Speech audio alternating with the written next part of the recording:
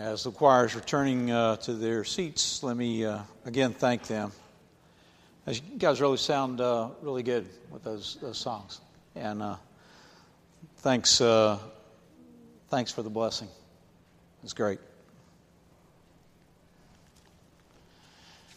We're continuing with our series, Getting Off the Bus in Corinth, and this morning we're looking at the third chapter of 1 Corinthians, and we are looking at verses 1 through 9. So, hear these words, Paul's letter to the church in Corinth. And so, brothers and sisters, I could not speak to you as spiritual people. Paul's talking about when he first came to this church. Of course, he's been gone for a while now. He himself is in some distress, as he has received word that behavior in the church is not good, and it's troubling to him. I couldn't speak to you as spiritual people, but rather as people of flesh, as infants in Christ. I fed you with milk, not solid food, for you were not ready for solid food. Even now you are still not ready, for you are still of the flesh. For as long as there is jealousy and quarreling among you, are you not of the flesh, and behaving according to human inclinations? For when one says, I belong to Paul, and another, I belong to Apollos, are you not merely human? What then is Apollos? What is Paul? Servants through whom you came to believe, as the Lord assigned to each. I planted, Apollos watered, but God gave the growth. So neither the one who plants nor the one who waters is anything, but only God who gives the growth. The one who plants and the one who waters have a common purpose, and each will receive wages according to the labor of each. For we are God's servants, working together, and you're God's field, God's building. That is God's word for us this morning. Well, when Paul writes these words to the church in Corinth, one commentator said about the church in Corinth, that Corinth, this church, was probably the poster child for what a squabbling church would look like. They couldn't seem to agree on much of anything. And the particular problem that Paul's addressing in this chapter, continuing the thought that he began in the second chapter, the problem that he's addressing is the idea of being spiritually elite. That some of us are better than others, that some churches are better than others, because after all, we know the truth. We have the truth. We're mature in the faith. And so if you want to know something, listen to us. But don't listen to them, because they just don't get it. They don't have it. And even within churches, that happens. Divisions that can occur where we assign kind of hierarchies. One of the things about the Christian church, disciples of Christ, is that we try to avoid that kind of hierarchical understanding. Focus on the idea of being servants in Christ's name, all of us. But it happens. And it happens between churches. One of the reasons that we were founded, that we came into being, the Christian church, disciples of Christ, came into being, was because our founders, Barton Stone, Thomas Campbell, and Alexander Campbell, his son, and Walter Scott, they looked at the landscape of the church, the entire church, and scratched their heads and said to themselves, and not knowing that each of them were saying the same thing in different places. Stone in Kentucky, Campbell's up in Pennsylvania, West Virginia, Walter Scott eventually in Ohio, all saying the same thing in different places. There's something wrong here. There's too much division. There's too much dispute. Barton Stone, one of our founders, began that journey in his life through being part of, a leader of, what was called the Cane Ridge Revival. the second great awakening in our country. It's always interesting to me when politicians particularly seem to, and church people, seem to talk about our country as always having been a Christian nation. And forgetting church history that in the early 1700s, and again 100 years later, there was awakening, spiritual awakening. It was estimated at the time that the Cane Ridge revival took place in the early 1800s that about 20% of the entire country, there's only about 20% of the entire country that had some kind of idea, some kind of relationship with the Lord, and that relationship was expressed by being in a church, a faith community of some sort. So Barton Stone, in his Cane Ridge revival participation, he looked at the landscape of what was estimated by some folks estimated to be 20,000 or more people over a 2-week period. So you all have a hard time sitting in here for an hour. Think if you had to go to something and be there for 2 weeks. And he looked at that landscape and he said, this is the way it should be. We're all here. We come from different backgrounds, different cultures. We're different people.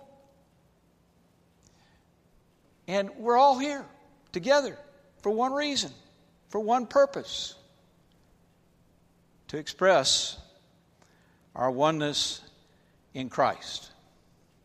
Well, the Campbells came to the same conclusion. They were in a different part of the country.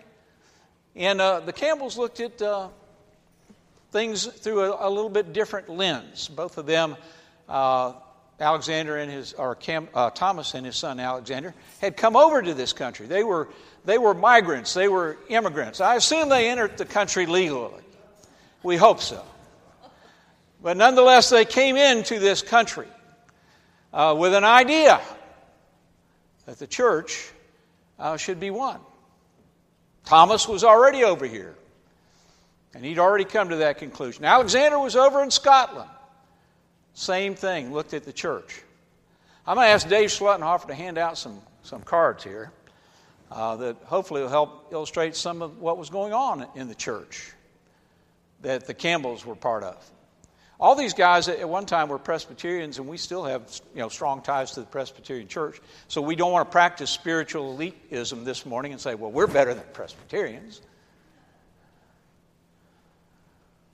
But the Campbells were old light, anti-burger, seceder Presbyterians.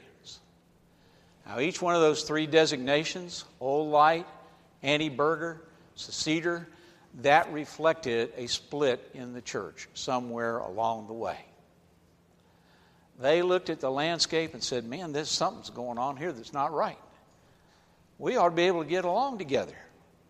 We ought to be one in Christ.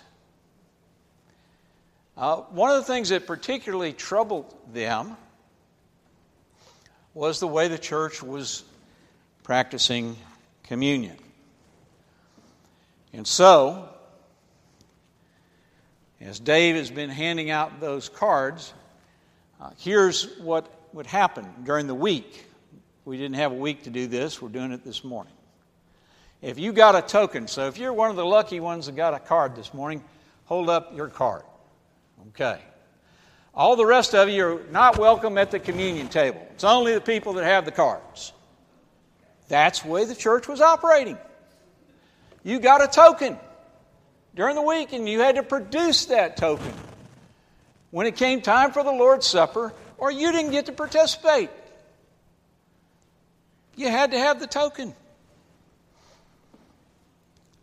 And our founders said there's just something not right about us excluding people, as very much Paul talks about in this 3rd chapter, excluding people really on the basis of spiritual elitism. That's not what God intended for us, to seek out differences. And so Thomas Campbell, in the Declaration and Address, one of our founding documents, he said this about the church: "We believe that the Church of Christ upon earth is essentially, intentionally, and constitutionally one." And Barton Stone and several of his colleagues in ministry in the Springfield Presbytery wrote this, the last will and testament of the Springfield Presbytery: "We will that this body die, be dissolved, and sink into union with the body of Christ at large. For there is but one body and one Spirit, as we are called in our one hope of calling, Jesus Christ." And he based that on Ephesians, the 4th chapter, verses 4 through 6. It wasn't too long after that the idea of unity being our polar star came into being. Let's do away with all these disagreements. I mean, we can have our differences. We do have our differences. We're different. We understand that. But there shouldn't be any difference that is so great that we exclude other people. That we exclude each other. That we don't look at not only each other, but people outside the church and say, yeah, they're different. But that's who Jesus called us to be in ministry to. Not folks that were like us. Not just look for the people that are like us. But look for people who need the Lord. That may look different from us. That may be different from us in some way. But yet can be part of the one body. So, we disciples are fond of saying,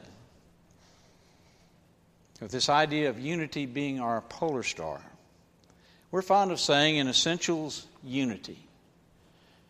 And we have some pretty lively discussions sometimes about what the essentials are. But clearly, being united in Christ is the thing that binds us, that holds us together. It's essential in understanding who Jesus Christ calls us to be. People that don't look at each other and don't look at others beyond the church in fear, but with hope, with love, with concern, with compassion. In essentials, unity. In non-essentials, diversity. In all things, charity. Let's listen to each other. We might actually be able to learn something if we'll keep our mouth closed enough so that we can hear. Let's listen to what other people have to say. Beyond the sanctuary, beyond the church. The concerns that they're expressing, the cries for help that they give. Let's listen. In all things, charity. We're fond of saying we are Christians only. But we're not the only Christians. We understand ourselves as part of the larger body of Christ. There is no, I'm a follower of Paul, I'm a follower of Apollos, I'm a follower of Greg, I'm a follower of Bradley across the alleyway or Tracy across the street. No, we're all one in Christ. And I thank God that in our little community here, our little block or two of downtown Lafayette, that we have great colleagues. I've got great colleagues in ministry. And that helps us to be able to do things like we do through the music ministry, where we get together from time to time. Or we go out in the street and bless palms and things like that. We are Christians only, but we're not the only Christians. And no creed but Christ, no book but the Bible.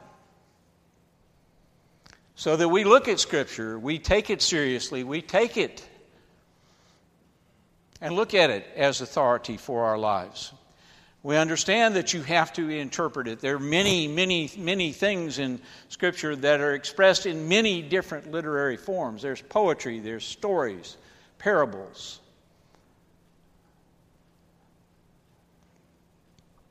But we look at that and say that's where we can find guidance. That's where we read and have testimony about what Christ has done. And through the power of Holy Spirit, the Word becomes a living Word. A word for us today.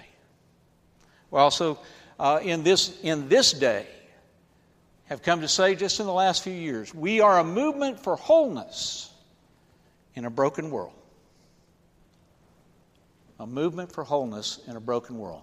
And man, if there was ever a need for a movement for wholeness, isn't it now? In this broken world? For voices to stand up and say, yeah, we have our differences, but there's something that we can share in common. The love of God for each other and for God. Maybe we should look at each other and ask ourselves, how can we get along? How can we love each other in the name of Christ rather than being told that we are to fear each other, in whose name I don't know. But that seems to be all too common a message that we get. Be afraid. Be very afraid. That doesn't have anything to do with the gospel. Not anything at all. We are all servants in Christ's name. Every single one of us. Paul talks about that in these verses that we just read.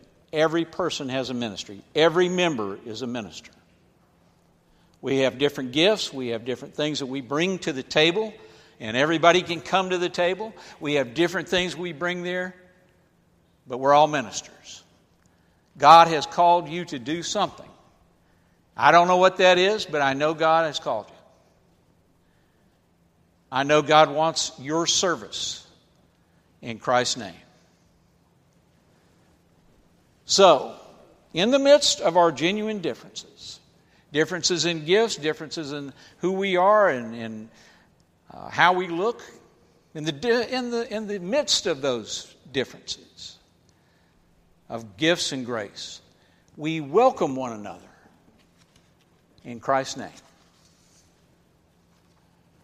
As Christians, we need to find ways to honor the divinely inspired differences that we all bring to the table, that we invite people, all people, to bring to the table. We need to do that in Christ's name. In Christ's name. Unity is our polar star because Christ has called us to that unity. Let's pray.